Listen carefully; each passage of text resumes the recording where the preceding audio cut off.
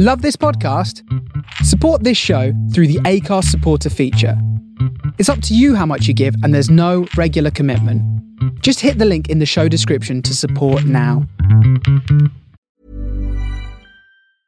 Hiring for your small business? If you're not looking for professionals on LinkedIn, you're looking in the wrong place. That's like looking for your car keys in a fish tank. LinkedIn helps you hire professionals you can't find anywhere else, even those who aren't actively searching for a new job but might be open to the perfect role. In a given month, over 70% of LinkedIn users don't even visit other leading job sites. So start looking in the right place. With LinkedIn, you can hire professionals like a professional. Post your free job on linkedin.com/people today. Millions of people have lost weight with personalized plans from Noom. Like Evan, who can't stand salads and still lost 50 pounds. Salads generally for most people are the easy button, right? For me, that wasn't an option. I never really was a salad guy. That's just not who I am. But Noom worked for me. Get your personalized plan today at Noom.com. Real Noom user compensated to provide their story. In 4 weeks, the typical Noom user can expect to lose 1 to 2 pounds per week. Individual results may vary. Even when we're on a budget, we still deserve nice things. Quince is a place to scoop up stunning high-end goods for 50 to 80% less than similar brands. They have buttery soft cashmere sweaters starting at $50, luxurious Italian leather bags, and so much more. Plus, Quince only works with factories that use safe, ethical, and responsible manufacturing. Get the high-end goods you'll love without the high price tag with Quince. Go to quince.com/style for free shipping and 365-day returns. Hello, I'm Mayhem. Hello, I'm Chaos. And our happiness is egg-shaped.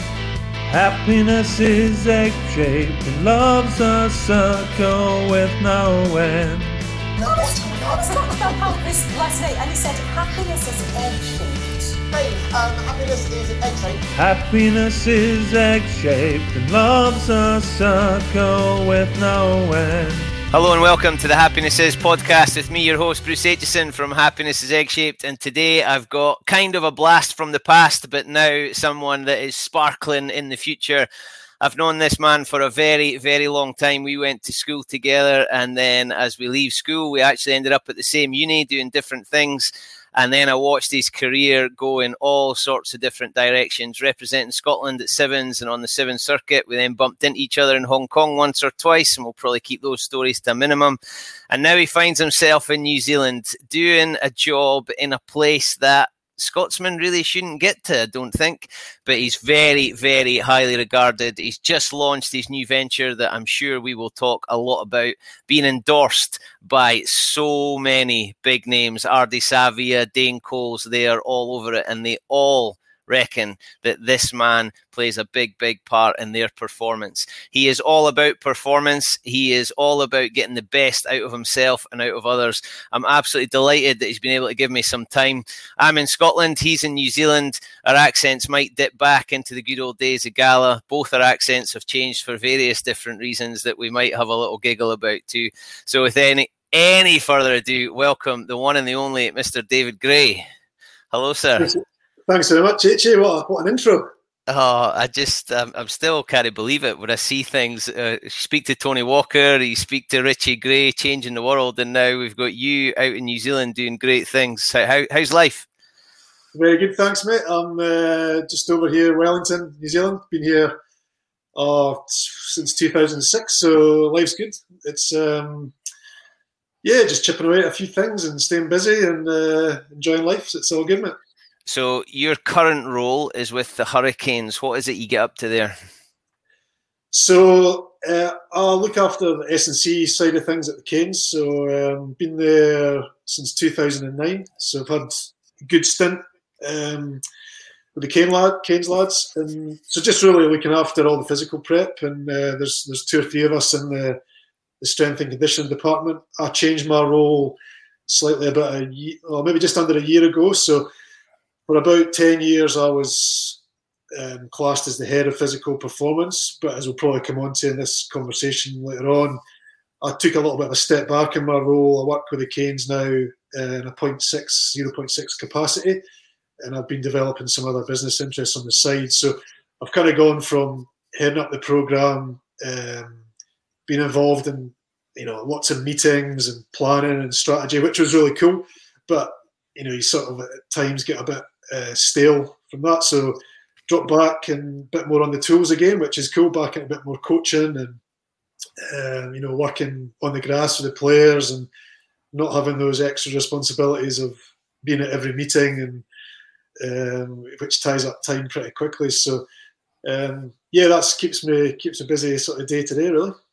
It's one of those weird things that the better you get at something and the higher you go in it, actually the less you do the thing you were good at.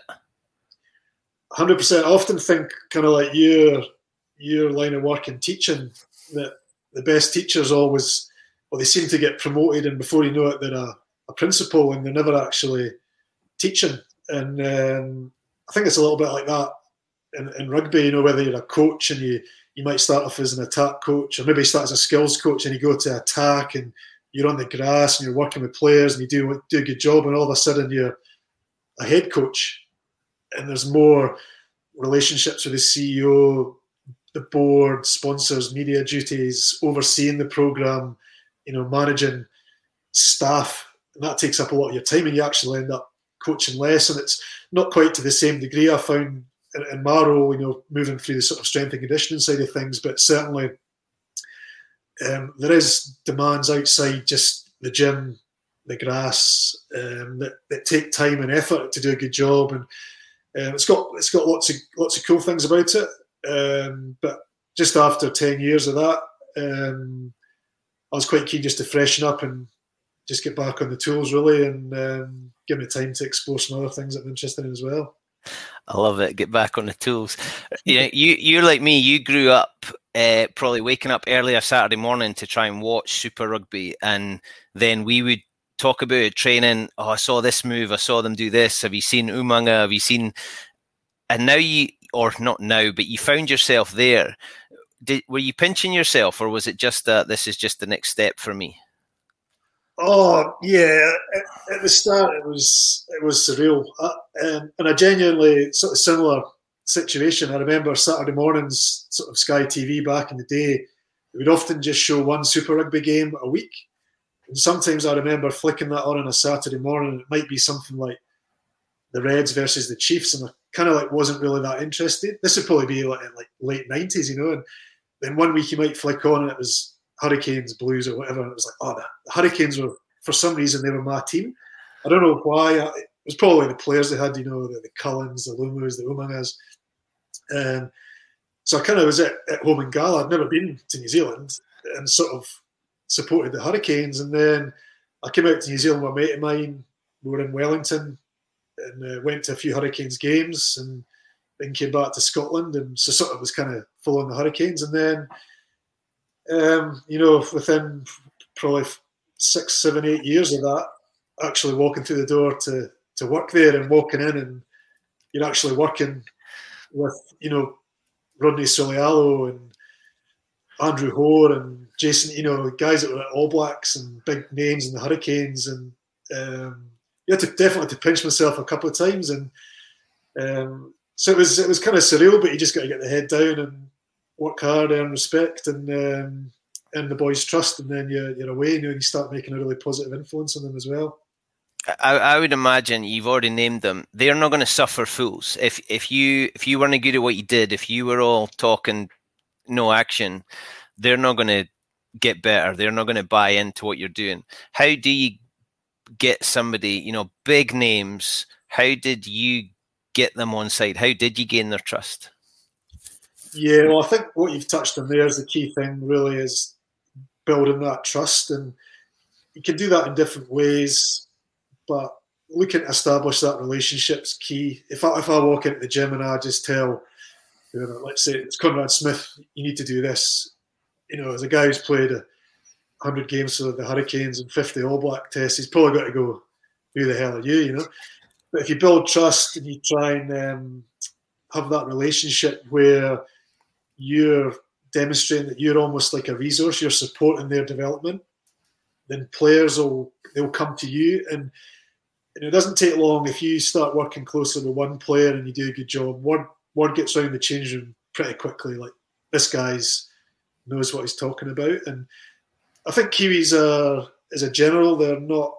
They're more doers than talkers, so they respect people that if you get in there and work hard, most New Zealanders will love that and they'll give you a chance, but they'll see through the guy who comes in and talks a good game but doesn't do any of the work, So it was a real learning experience. I've learned things over the whole 12 years that I've been involved with this team, and there's cultural differences. There's players from all different walks of life, from different backgrounds. You got to start to understand how they impact their personality and how they see you, how that might impact communication and the feedback that they give you. But ultimately, I think just like anything, if you do a good job and the player understands that you're there to try and help them fulfill what they're trying to achieve, it's not necessarily about me. I don't go in the field and have to play the game. I'm just a facilitator to allow them to get better. And as soon as you get that type of relationship, I think that's cool. That's the key really to any development is that really. There's two things in there. One is ego. So you've kind of said you're there to support them. So what does that do for your ego? Yeah, well, I'm really driven by impact. So I'm not. I don't need to feel valued by being on the back pages of the newspaper or having loads of TV coverage. I'm motivated by feeling like I'm getting recognition from the people you're working with that you're having a really positive impact. So for me, that's what pumps my tires up. That's kind of like my ego getting stimulated, and everyone's different. It's been funny that the last few days since I've sort of started my business, I've been on social media a bit more, trying to promote it. And my wife Janine's been helping me. I had no idea how to use Instagram. I've been on Twitter for years, and I think I had one tweet I'd sent, and I had a Facebook page that's got a photo on it from 2002 or something like that. I just don't. I'm not a big self-promoter. I don't really need that. I'm sort of quite internally driven, and I can go home at night and think, well, today I did do my best. I've tried to give my best, and if it's good enough for people, that's good enough. If it's not, it's not. But it does give me that sort of self-satisfaction as well. So the second bit to it is there's an image, probably anybody looking at New Zealand, it's rose-tinted specs. New Zealand's the best. They've got the best players. They've got the best resources. And anybody who's been and you're in it, that's not necessarily true in every aspect. But one of the points is, but you've got the best players.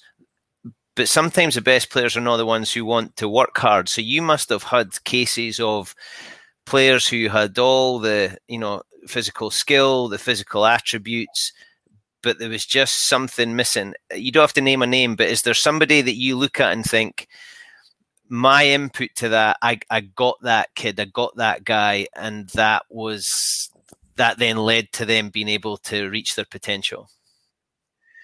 Yeah, I certainly think so. There's some good examples of players I've worked with who I feel, and they've maybe said to me in private around the impact I've had on their career. And it's not just me. There's lots of people that have helped them, not only in terms of S&C or coaching, but in their life in general as well. And I think a really good example, and I think he'd be happy with me sharing, is Ngani Laumape, who was with us for a few years. I had a really great relationship with Ngani, and when he came down to the Hurricanes, he joined us from the Warriors, and it was his second ACL injury, so he'd coming off the back of this, quite a significant injury, and he was probably wasn't in the prime shape that he knew he could be or wanted to be. And I remember, and again, there's lots of people supporting the guy, so I'm not claiming the credit for it, but I remember sort of sitting down with him and we're talking about his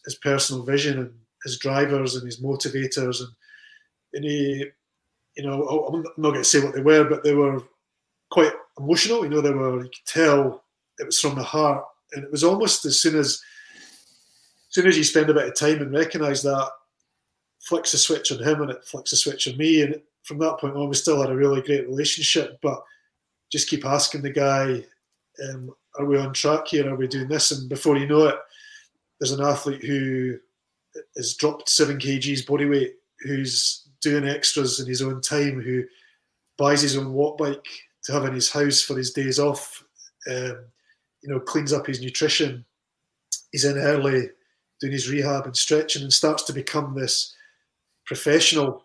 And you saw his career really shift over a period of 3 or 4 years. And so I think examples like that are really powerful, and how you can work with players. And it's not necessarily about the strength and conditioning. It's not necessarily about the weights program you've written. It's kind of going back to that first point. It's about the relationship and having mutual understanding on what the player wants to achieve and why he wants to achieve it. And you're almost just a facilitator, giving him the physical stimulus to help him attain his dream, really. So now Nans has moved on he's off in France now, and I hope he continues to push himself, because he's got some great aspirations in the game, and he's a phenomenal man on and off the field. And so it's really special when you see people like that.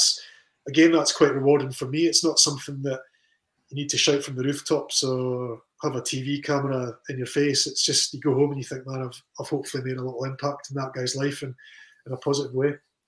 Class. Love it. Looking back, could you have seen what the job actually was? Did you think the job was, I'm going to get him to lift that and run that, but actually it was personality, it was relationships, it was social skills? Definitely.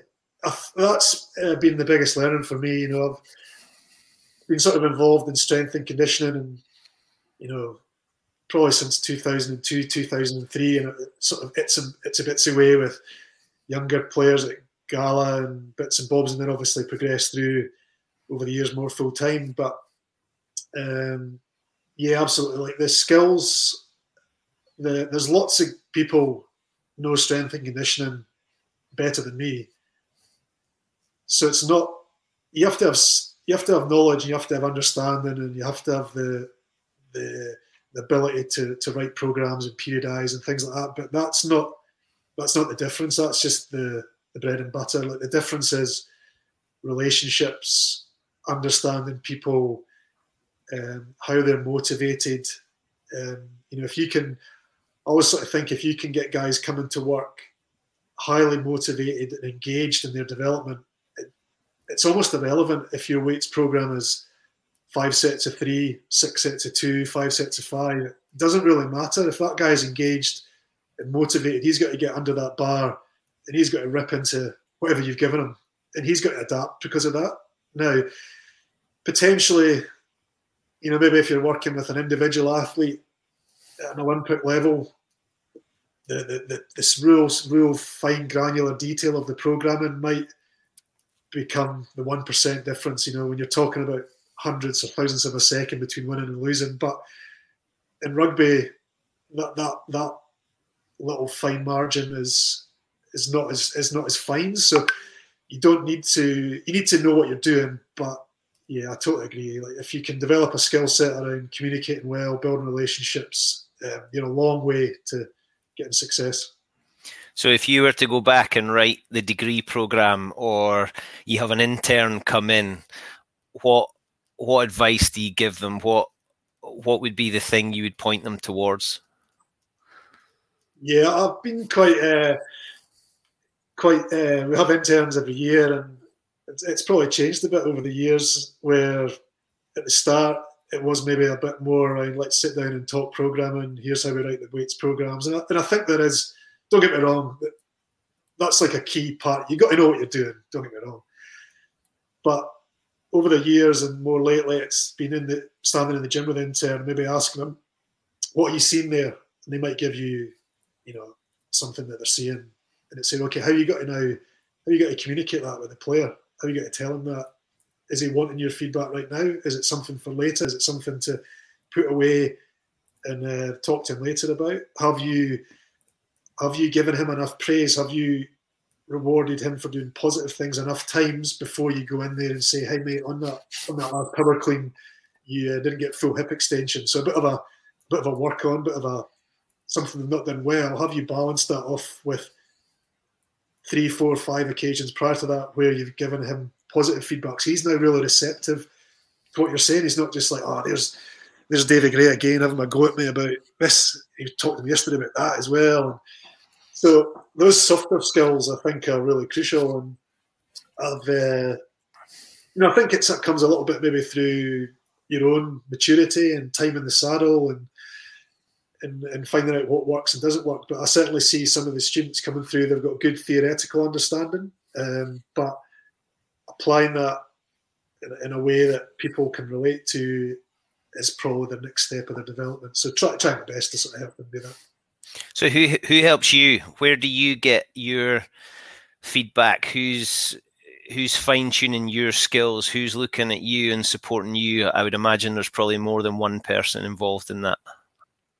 Yeah, I've done different things over the years. I'm really, really close to one of my colleagues, Dave Walrash, who we've worked together for a number of years, and we deliberately, we've got a really, really good relationship. We're good mates, but we deliberately challenge each other in what we're doing. So we see each other day in, day out. He sees me coaching, I see him coaching. He sees me presenting, I see him presenting. So we deliberately look at each other and try and give each other really accurate solutions or feedback on how we can get better, and we're conscious of that because you can be a little bit isolated. New Zealand's quite an isolated country, and then professional sport, there's not a lot of it in Wellington, so you can become quite isolated, and it's important that you continue on that journey of growth. So Dave's a really, really close influencer of mine.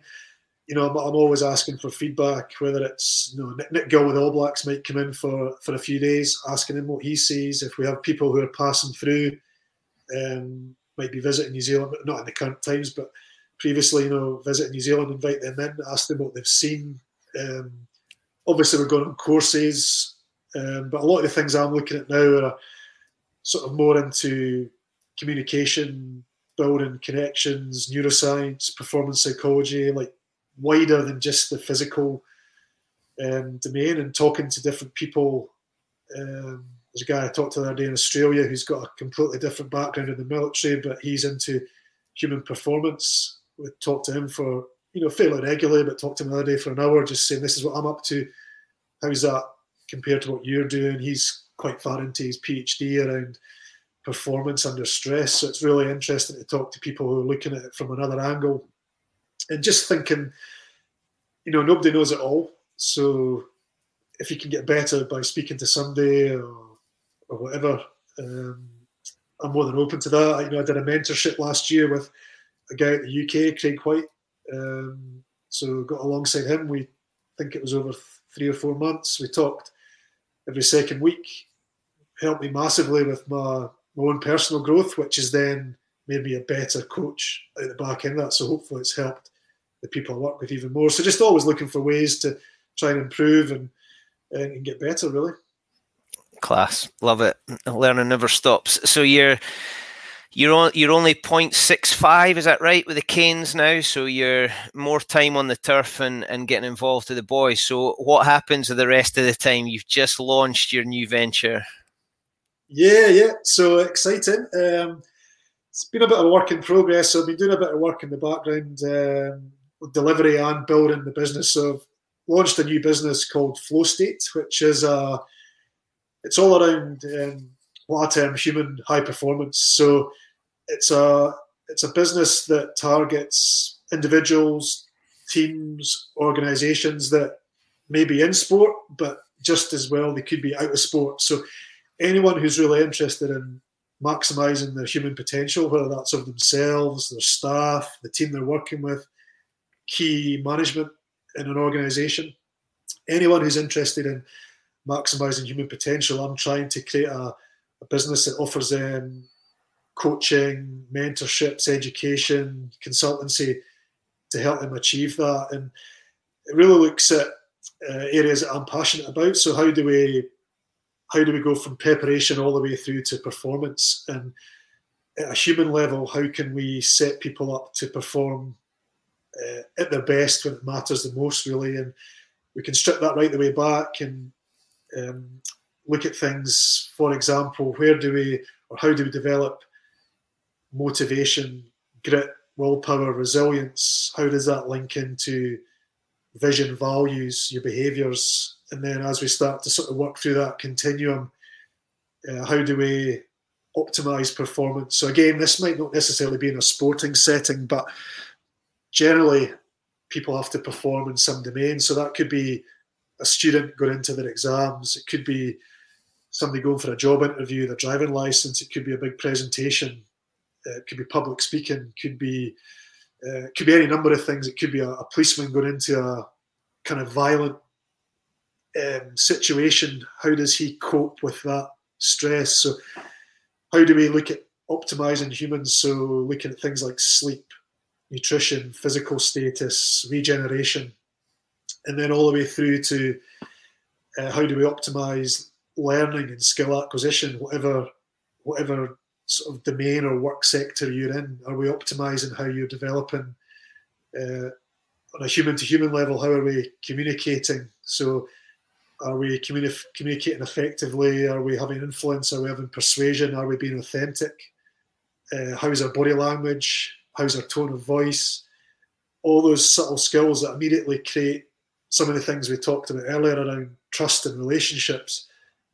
They're fundamentally set up by how you communicate. And then kind of right at the performance end of the spectrum, how do people go and perform in their performance domain, whatever that may be, and how do they really prepare for that in the long term and set themselves up for success, and then also strategies that maybe in the acute sense are required. So if the door opens and you're invited in for your job interview and suddenly you're a bit stressed and panicky, in that moment, have you got the tools and skill sets to bring your arousal levels back down and go and execute a performance? So when it really matters the most, you deliver your best. So the whole business is set up around this high performance in humans, and it's areas that I'm hugely passionate about. I think I have a really good understanding in these areas, and I'm also loving it because one of my big personal values is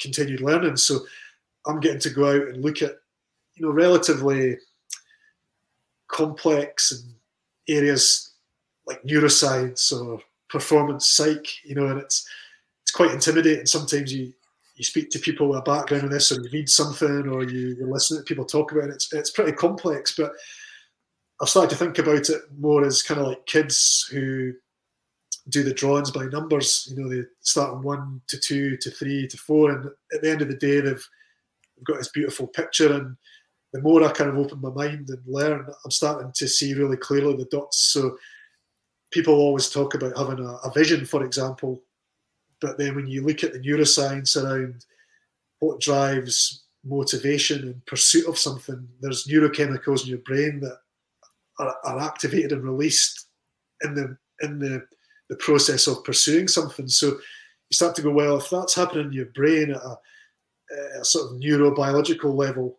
it makes quite a lot of sense to have a vision, because you're naturally going to produce chemicals that are motivating to drive you towards your vision. And the more I've learned, the more fascinating it is. I've been connecting the dots, and as I say, I'll be continue to learn the whole time, and hopefully by the end of it I can have this beautiful picture and help other people really to fulfill their potential and fulfill their dreams and their vision. Like, what are they trying to achieve? And I suppose a little bit like we talked about with the students coming straight out of university, a lot of people have the technical, tactical knowledge, but they don't necessarily have the other skill sets to support them maximising those skills. So the whole purpose of Flow State is to try and deliver all that and help people, whatever work domain they're in. If it's a parent trying to be a better parent, if it's a mum whose dream it is to, she might have maybe got 3 kids in her 40s and she's got a dream to run a 10K, but she needs help to get there. That's her Olympic gold medal. It's awesome. How can I help you get there? Or it could be a business executive, or it could be a student going for that job interview. And so there's huge potential, I think, to really make an impact. So I'm hugely excited. Sort of officially launched it last week, as I say, I spent about 3 days trying to figure out how to do an Instagram post, and eventually got there with the support of the family and some other people. And but hopefully it'll be really cool and really impactful and motivate me and motivate other people as well. It looks awesome, and I'm not sure you could have timed it any better, because you've got Ardie Savia in the launch video, and then about 24 hours later he's given that emotional speech as the All Blacks captain, so surely that's already a rubber stamp. This guy works. Oh, exactly, mate. That's the impact of flow state right there. All we need is 24 hours. Nah, it was awesome. We actually filmed that a while ago. Ardie was outstanding. Obviously, I've worked with Ardie for a good number of years since he was a young fella. And I spoke to him. I was actually a bit nervous speaking to him, because I don't really like asking the boys to do too much. But I kind of was like, it'd be really... It's massive for a new brand, isn't it, to have somebody like that? And I spoke to Ardie. He was awesome. We got an afternoon where we had a camera guy, and he filmed some stuff, and he's made the website, and the photos we took look outstanding. But it was amazing for Ardie. He's a busy man. He's got his own interests. He's got his own family, and he kindly gave up an afternoon to help me out. And good things come to good people. So obviously Ian Foster saw he'd help me out and gave him the captain's armband. Yeah, another one to add to your list. Exactly. Got Ardie captaincy. And then you've got some great other endorsements on there from outside of rugby. It's obviously important to you that you're not pigeonholed as just a rugby guy. Yeah, absolutely. I was really conscious, like my background mainly is in rugby, obviously, but as I sort of said before, the business it's wider than sport. It's not rugby at all. I may have rugby clients. They may be from football, maybe basketball, male, female, but I'm deliberately trying to push out into new markets. I want to look at, for example, the education sector. Look at corporates, and it's not too. I'm not driven, people thinking, the corporate, that's where the money is. It's not really what I'm after at all. It's the impact, and I just see people who, you talk to people around how they operate and how they function, and there's missing links, I think, in a lot of different places. And although it's probably a relatively niche market I'm targeting, and I don't think by any means it's for everyone, but for people who are driven to be their best and want to fulfill their potential, that's what I'm trying to support them with. And right, here's one for you. Sorry to interrupt, but here's one for you, because this is something I'm passionate about, and it frustrates the hell out of me. You've just said it's not for everyone, but it absolutely is, because it's learning. So what is it, and it's especially bloody adults, what is it that makes it not for them?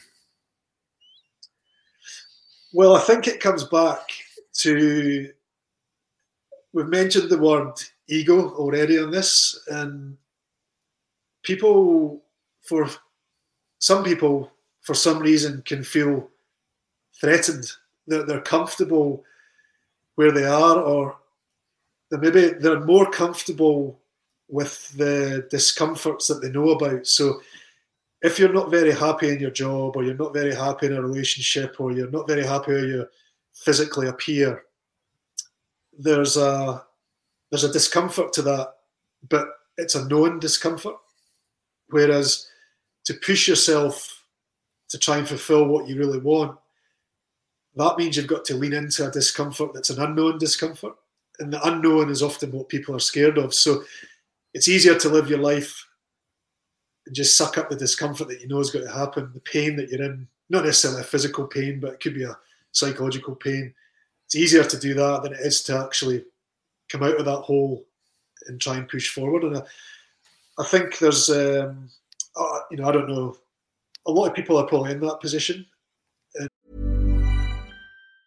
If you thought the only way to get a more defined jawline with natural-looking results was through surgery, think again. Juvederm Volux XC is a non-surgical injectable gel filler that improves moderate to severe loss of jawline definition and can help you achieve natural-looking results with little downtime. Even better, this improved definition lasts up to 1 year with optimal treatment. No maintenance required. Improve jawline definition for a smooth, sculpted look with Juvederm Volux XC. For important safety information and to find a licensed specialist, visit Juvederm.com. That's JUVEDERM.com. Not for people with severe allergic reactions, allergies to lidocaine, or the proteins used in Juvederm. Common side effects include injection site redness, swelling, pain, tenderness, firmness, lumps, bumps, bruising, discoloration, or itching. There's a risk of unintentional injection into a blood vessel, which can cause vision abnormalities, blindness, stroke, temporary scabs, or scarring. Talk to a licensed specialist to find out if it's right for you. Ready to pop the question? The jewelers at BlueNile.com have got sparkle down to a science with beautiful lab-grown diamonds worthy of your most brilliant moments. Their lab-grown diamonds are independently graded and guaranteed identical to natural diamonds, and they're ready to ship to your door. Go to BlueNile.com and use promo code LISTEN to get $50 off your purchase of $500 or more. That's code LISTEN at BlueNile.com for $50 off. BlueNile.com, code LISTEN. That's why I don't think it is what I'm offering is for everyone. I agree with what you're saying, actually. Like the concept can apply to everyone, but not everyone's got to be look at that and have, that's for me. It's only got to be certain people, certain businesses, certain families, certain teams, and for me that's fine, because I'm really driven as well by, I want to create a business where there is a sense of team, and it's you and I working together to find the solution and make the performance better. It's not me coming into a work environment for a day and delivering and getting paid for it, but thinking at the end of the day, I made absolutely no impact there. They just had some budget available for a speaker to come in. That's not, if I get the sense of that client's not for me either. I want people who are genuinely chasing the fulfillment of their potential, and I'll be there and support them and challenge them and try and inspire them to go and fulfill that. Thank you, and apologies for interrupting, but you're right, the concept's for everyone, but maybe the desire or the motivation is not there for everybody. Now, you can't have everything at the beginning. You can't leave uni and have everything you've got. Is there the more I've done these podcasts and I speak to people, none of them could have predicted where they've got to. Now, we've known each other for a long time. I can't imagine that when you left school, you would have had a clue that you were going to be sitting where you're just now talking about things you're talking about. I know I certainly couldn't have predicted. I'm in a place I didn't even know existed for a start. So what is it that's happened? Did you have a vision that was long term, or were you just dealing with the next thing in front of you? Yeah, when I was younger, I probably just dealt with things as they came along, but it's interesting. I do remember I was sitting at Mum and Dad's house years ago. I might have been living at home, or it's just after uni or something. Mum and Dad's place had kind of got their attic converted into a kind of office space. My dad was over there working on his computer, and I was doing something, and we were just talking. And he was like, "Have you got a 5-year plan?" And I was like, "No idea what that is." So I actually do remember sitting down, and I can't remember. It must have been back in the Sevens days, I think, 2002, 2003, something like that. And I want to be a full-time strength and conditioning coach and a professional. I probably put rugby team, and kind of wrote this thing down. And I don't know if you class it as a vision or not, but within 2 or 3 years, that had actually what had happened. And there was a bit of chance and people you know and things like that. But more lately, as I've kind of matured and learned more, I've definitely got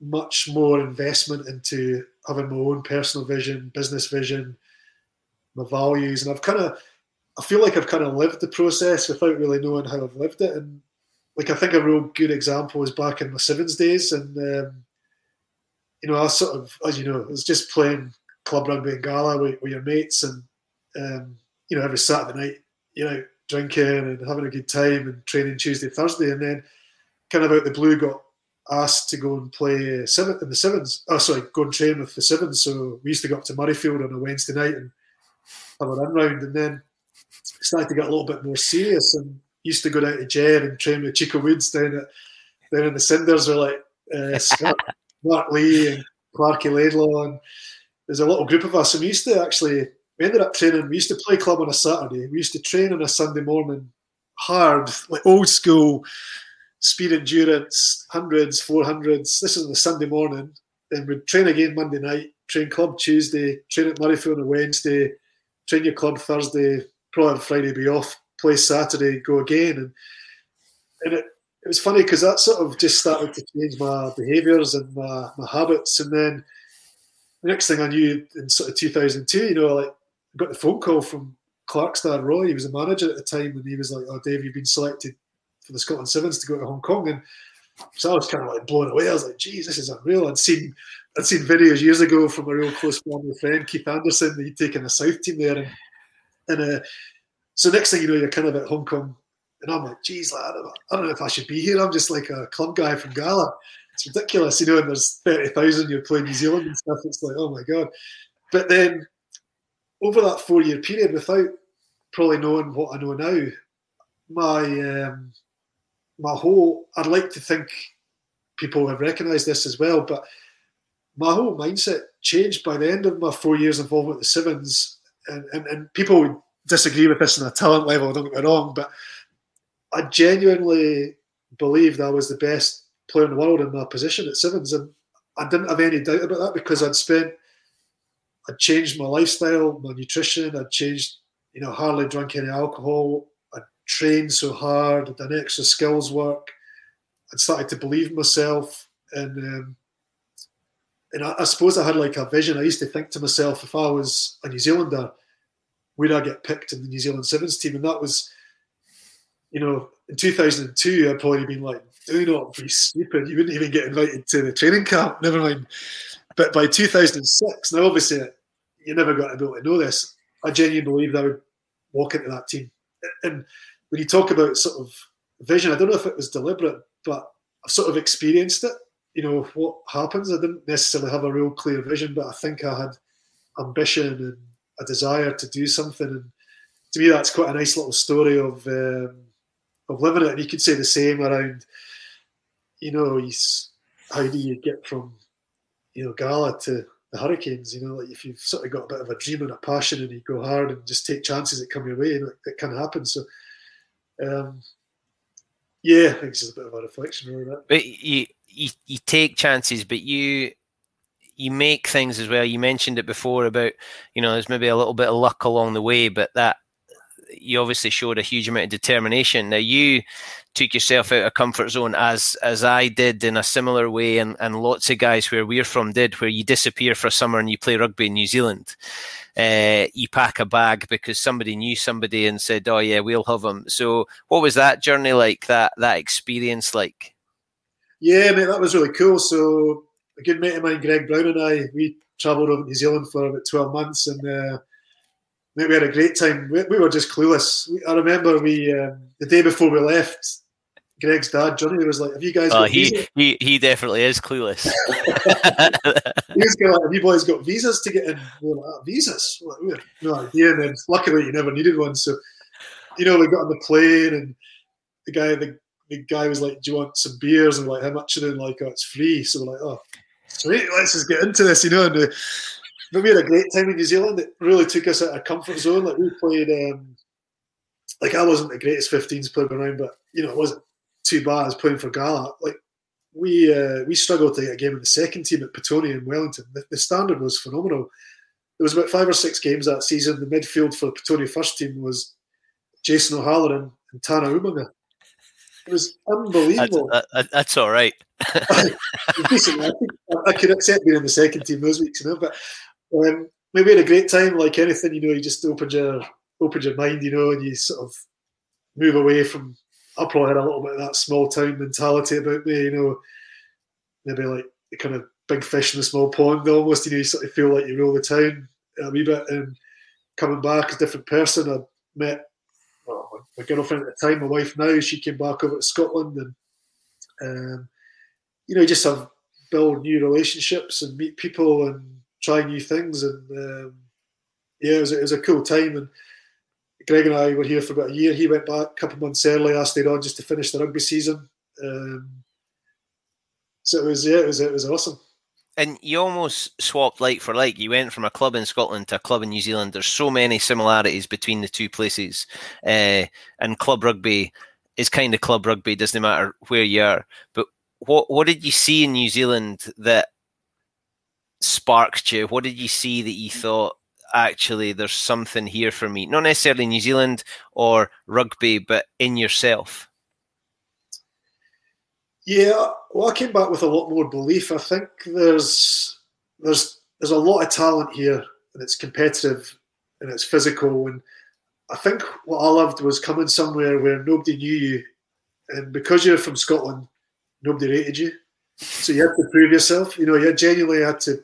I think even we might start in the third team. Like, come down on Tuesday night and go over there and train with the thirds, and you're kind of like, the thirds play for Gala, should be in the first team, but you just got to prove yourself and earn your stripes, start to build your networks, you get stuck in with the boys, there's court sessions, the works, it's great times. But the rugby's certainly back then, it was serious. Genuinely, there was a lot of good players. It was a different style of rugby. The grounds, you do get some wintry days, but generally the conditions favour moving the ball. Teams want to play that way. You've got some good players playing alongside you. I know guys like young players like Ricky Flutie and that were floating around the club. Nemia Tialata, guys that go on to have great careers there just starting off, but man, they have talent. So I'd recommend it to anyone. Get out your comfort zone and go and learn and go and prove yourself. And then when I came back to Scotland, I felt I was a better player and probably a better person as well. I know after that, when some Kiwi guys would arrive at Gala, I was much more welcoming to them. I'd invite them round the house for dinner. Still got good mates like Tim Stack and Johnny Weston who came over and played at Gala and Melrose. And I probably wouldn't have done that, to be honest. If I'd never left Gala, I would have just been like, oh, they can fend for themselves, they'll be right, and stick with my own little crew. But so I think it really matured me as a person and helped my rugby and belief in myself, and it just helps you develop, I think. So yeah, it's a great thing to look back on and good times. Being involved in grassroots in New Zealand, has that helped when you've then picked up a kid that walks in the Canes gym, or given you a greater understanding of where some of these guys have come from? Yeah. Like New Zealand's still, our class New Zealand is still being quite rough and ready around the rugby scene. Like there's some pretty hard kids playing rugby that have come from some pretty hard backgrounds. And I remember, this was a few years ago now, I remember we had this Hurricane Schools camp, and the parents get invited. I think there's like 50 kids invited. And the last day they cut it to 25 or 30, and the parents are there to see their kids or to take the other kids home that don't make it. And one of the kids never got selected, so his old man just threw him in the boot, the car, and he was driving for about 4 hours home. It wasn't like a shower, it wasn't like to sit in the car because they didn't make the cut. So, it's pretty ruthless, and it's quite classic. But, that's kind of, it's not your typical New Zealand story, but it's not uncommon either. And players over here, they've had to work hard for what they get. They don't get much easy, and like we sort of said before, there's plenty of talent knocking around. So if you get a little bit above yourself or ease off a bit, somebody will literally come along and take your head off and step into your shoes. And so I think, having experienced a bit of club rugby, I've lived rurally when I first came over to New Zealand. I lived up in Taranaki, so that's a completely different, a little bit like the Borders, great people. I loved it living up there, but it's different from living in a city like Wellington. So again, you start to see kind of like how the social dynamics, how the family situations might influence some of the kids, and obviously that's how you learn more about them and try and have those conversations where it's not just centered around rugby, but actually try to find a way to relate to people and talk about your family and their upbringing and your upbringing and what's common and what's different, and have respect and really sort of thrive on that. You know, that diversity is really cool, and understanding some of the cultural backgrounds that maybe something that's really highly valued in a Pacific Island community may not be something you say in Scotland might not be offensive, but it might be to somebody from Samoa, for example, or how you conduct yourself if there's some traditional, maybe like a Maori haka. You know, I've had to do 2 or 3 in my time here, and I've felt really uncomfortable inside doing them. But for example, the advice I got was, whatever you do, just go hard and show respect. And so you do that because you're like, I don't want to look like an idiot. I don't want to devalue something that's hugely important to the culture in New Zealand just because I'm uncomfortable. So, I think just, you know, it helps, all that sort of understanding, and what you don't know, you try and find out. It all helps to build relationships with players regardless of their background and where they come from and where they go. When you were on the Sevens circuit, I love speaking to people on the Sevens circuit, and it fascinates me. And having lived in Hong Kong, I kind of got a taste of it, but obviously not as a player, not as a coach. You were the road show. It was in Hong Kong 1 week, it was in Singapore, it was in Dubai, it was in South Africa, it was in America, it was wherever, Canada. How did that help form, give you a breadth of experience? I would imagine there's some people I've spoken to said they only saw training ground in hotels, so they never experienced the culture. I know you got into some of the cultural activities in some of the places. How did that help? And I love hearing the stories about your best mate being a Samoan physio or a player from America. So how did that help with the development of Davy as the human? Yeah. Look, I'll look back at my Sevens days as some of the best times of my life. You know, I absolutely loved that period of my life, and I've got some really close mates that played a lot of rugby with. And again, it just sort of opened my eyes to different people, and I won't name any names, but there was people, for example, that when I played for Gala before I was involved with the Sevens, I thought certain players were idiots. I've never spoken to them in my life. Thought they were absolute idiots. Would want to try and fight them at any opportunity, kind of. And then a few months later, best mates with them, because they're actually like really decent guys, completely different backgrounds from me, different personalities, different rolling in different circles, but great men. So we obviously spend a lot of time together on the road. You know, I think just growing as a person, like having to perform at a high level, you know, multiple times per day. You know, often it was 2-day tournaments, so 3 games each day. How in the Scottish team at that time, you know, we like to think we went pretty well for our ability, but we had good results and we had bad results, and how you can park those up emotionally. So, you know, you might have a great result and beat whoever, Samoa, at midday, but you're playing England at 3:30, so you can enjoy it for a few minutes, but then you're sort of recovering, and then you're starting your prep for the next game. And on the other side, you know, if you lose to Samoa at 12:30, well, you've got to park that and get yourself ready to go, because we've got England at 3:30. You can't dwell on it. So that's certainly shaped a little bit. I'm not really a big one around the kind of emotional roller coaster of defeats and wins. The only time that probably has gone out the window is when I lost the Super Rugby final. I was pretty down for a couple of weeks after that in 2015. But that Sevens experience, I think just performing in different environments, having to front up when you're not maybe feeling, maybe you're a bit unwell. You know, maybe, you know, travelling, you get, you know, bad stomachs or whatever, but you just got to front up and deliver. No point moaning about it. You know, pushing yourself hard through hard sessions. Can you, when you've got young blokes coming out of the team, can you welcome them in, but then put a training performance out there to show them this is the standard and you ain't getting in because you ain't good enough, because this is the level. So you develop that kind of toughness, that resilience, the ability to absorb wins and absorb defeats and carry on, and then hopefully have some good times in Hong Kong as well, and enjoy the local pub. It's quite good.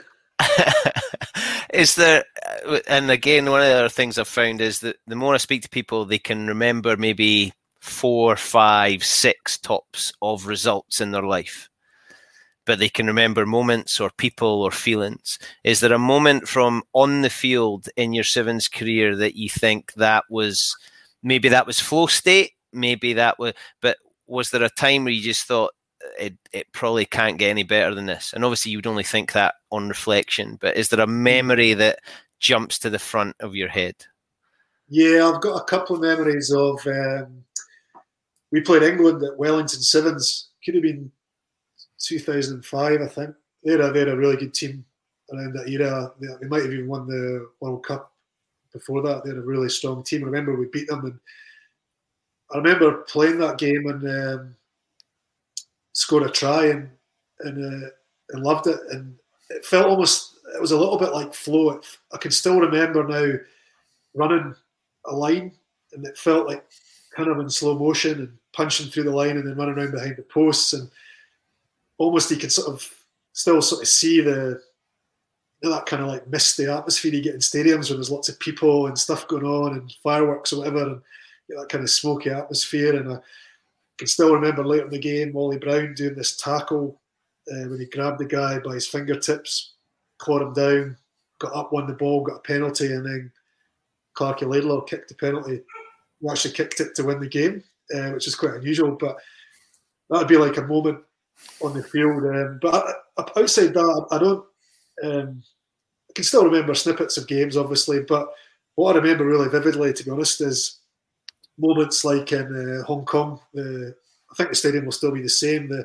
Where you line up to go on the field, the tunnel kind of angles up the way. It's about maybe 20 or 30 metres, so you're sort of down a slightly lower level in this tunnel, but you can see the stands and some of the big games in Hong Kong under the floodlights. And I can still remember standing there with the team, and that feeling of I cannot.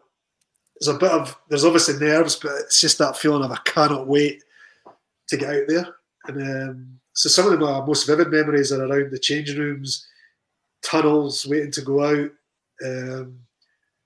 rather than in the moment. And I think that's probably the emotional side of it. They tend to say that emotion and relevance tags it in your brain, and on the field, it's there's definitely chaos, and you're doing your thing, but slightly calmer environment just outside the stadium. You're about to go into that kind of performance arena. It's pretty special, and if I could go back and sample that again, I'd be rip your hand off it. It's pretty cool. I love it. Though that's for me the bit I miss. The playing was the playing, but it was the changing room. It was the bit where there was no cameras. We didn't have camera phones when we were in changing rooms as players, and the feeling after a game, talking about defeat, that was where you saw boys sometimes at their absolute weakest point, but also sharing that victory. The changing room for me is the bit I miss the most. You still kind of get to be in there, but not as a player. Has there been a moment as an S&C coach with the Canes where you've just thought, this is the best place, I wouldn't want to be anywhere else on the planet other than here at this moment? Oh, I've loved. I still do. I still love working for the team. I love the team, and I'm passionate about it. And I've been fortunate, to travel the world with the team, and I've got great memories from our home stadium, Sky Stadium in Wellington. But memories, you're not even playing, but you might just run out with a kicking tee, and you give it to whatever Bodie Barrett or somebody a couple of years ago, and you might be in Cape Town or Argentina, and there's this kind of cauldron of atmosphere, and you're getting little snippets of it because you're kind of out in the field, but you don't have to take any hits. It's quite nice. You can just run back off the tee again. So it's actually the best of both worlds. You're getting a little bit, but it's different. I'm not sure if I could say it's it's ever matched the buzz of playing. You know, there's something special, I think, about the changing room when you're actually going into battle and after it, you know, defeat or win. You know, there's something, that kind of band of brothers almost. But being S&C or being involved, you're pretty close in behind that. So we're still lucky. You know, a lot of people wouldn't get that in their sporting career, probably might not sample that much. So to have sampled it as a player, both at Gala, you know, around when we won the Cup in '99, we won Melrose Sevens in '99, we won Division 2 over this sort of 3 or 4 weeks. It was a great period. To then do similar sort of feelings on the Sevens circuit, and now for the last 10, 12 years, and even before that, you know, when I worked New Zealand Sevens and I worked with Taranaki, and you know, you're in the change room, so you're still getting those hits. I'm pretty lucky, you know. I've had lots of change room experiences, but I don't know if anything quite beats actually pulling the jersey on and going out there. Class. We're almost out of time, but I'll get in trouble off Heppy if we didn't speak about Gala. So obviously a Gala boy, Gala Academy, Gala Rugby Club. You've mentioned 3 massive highlights there. I can remember the clubhouse after you came back with a cup. But Melrose Sevens, that squad, I think even had to play in the qualifying rounds for that tournament, didn't you? So what was that like? Oh, mate, that was a great day. We were on just a roll at that point. We had a really strong team, you know, some really, really good players, some great players. And it was probably one of the few times, I think, around Gala Rugby where there was actually felt like Gala represented more than just, it almost represented the town. It was bigger than us, and it represented your mates who might be playing for the YM or the Star. It didn't really matter. There was just kind of, everyone was behind the team, and it helps when you're doing well, but we had success. I think we might have won, as I say, maybe got promotion 1 week, then won Division 2 with a team that I think was probably strong enough to maybe win Division 1. It was a strong team. It was unbelievable. That squad was unreal. Yeah, phenomenal. And then I think the next week, it might have been like a cup semi-final. The next week might have been Melrose Sevens. So we got there, and yeah, we played, I think, from memory, we definitely played 5 games. I think we played the first game of the day against Stirling County. I remember I was hooking, and I'm sure Gordon Bullock was the Scotland hooker at the time, and he was playing. If whoever he played for, was it Stirling or Stumell or something? So we played the first game, and then we just had this belief in the team, and we ended up playing the 2 visiting teams from South Africa in the semi and the final. And I still remember, sort of like there's another kind of moment. I scored a try in one game, and I remember running and pointing, and all the Gala boys were sort of standing behind the post at the kind of town end of the green yards. But the winning the tournament itself was obviously awesome. It's a pretty prestigious tournament, and really proud to have done that. But really looking back, it was what it meant in the bigger picture. You know, there was those moments in the change room with the 10 of us, and I'm sure Heppy would have been there and helping out.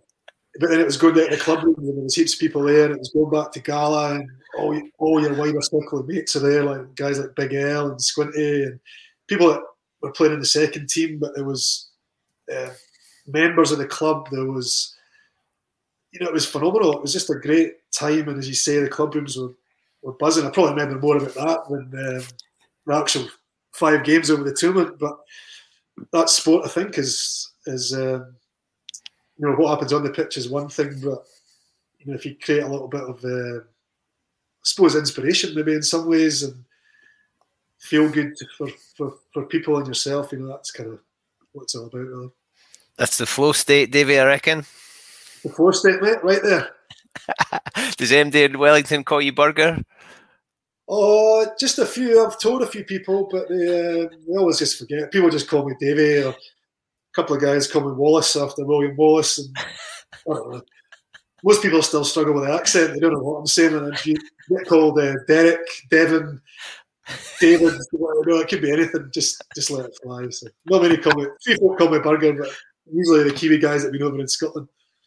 And how nice is it when you bump into your mate Clark Laidlaw, too? You doing unbelievably well in New Zealand, representing the borders.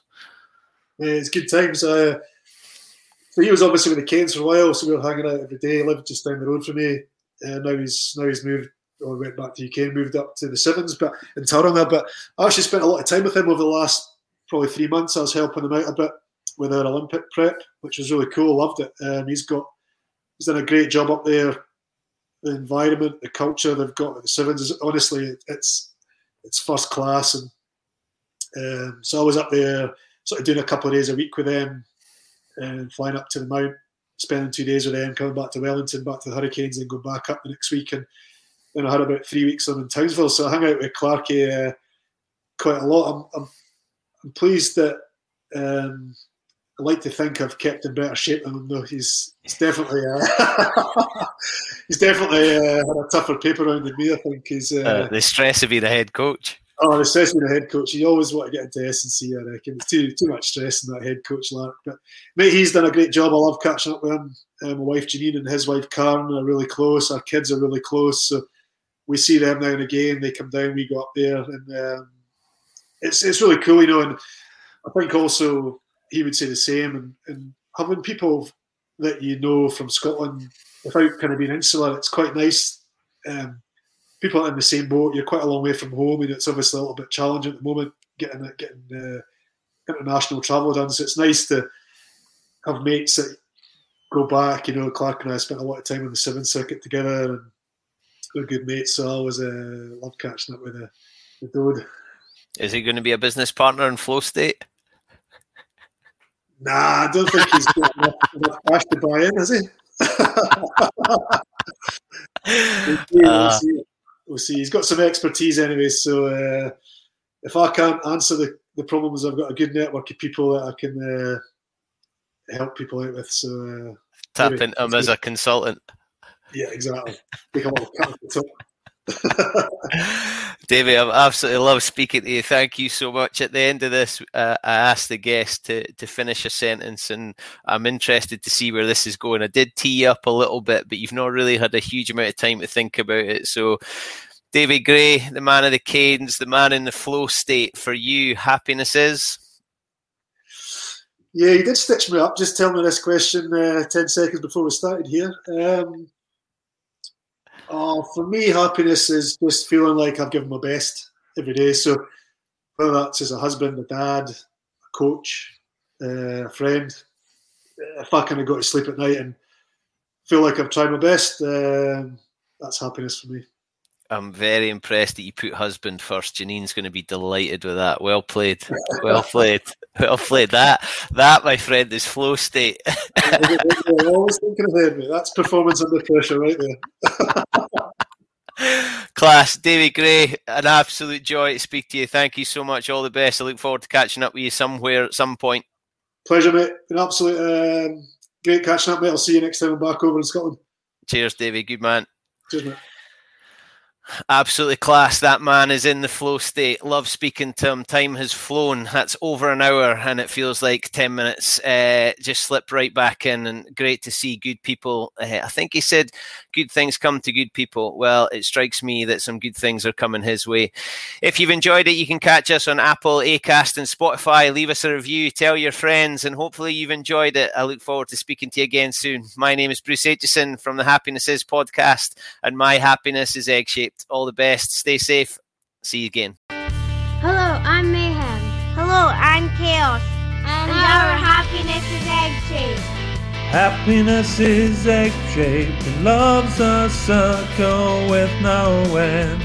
No, I was talking about Elvis last night and he said happiness is egg-shaped. Hey, happiness is egg-shaped. Happiness is egg-shaped and love's a circle with no end.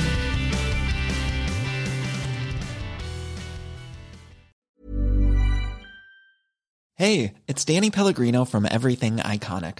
Ready to upgrade your style game without blowing your budget? Check out Quince. They've got all the good stuff, shirts and polos, activewear, and fine leather goods, all at 50 to 80% less than other high-end brands. And the best part? They're all about safe, ethical, and responsible manufacturing. Get that luxury vibe without the luxury price tag. Hit up quince.com/upgrade for free shipping and 365-day returns on your next order. That's quince.com/upgrade.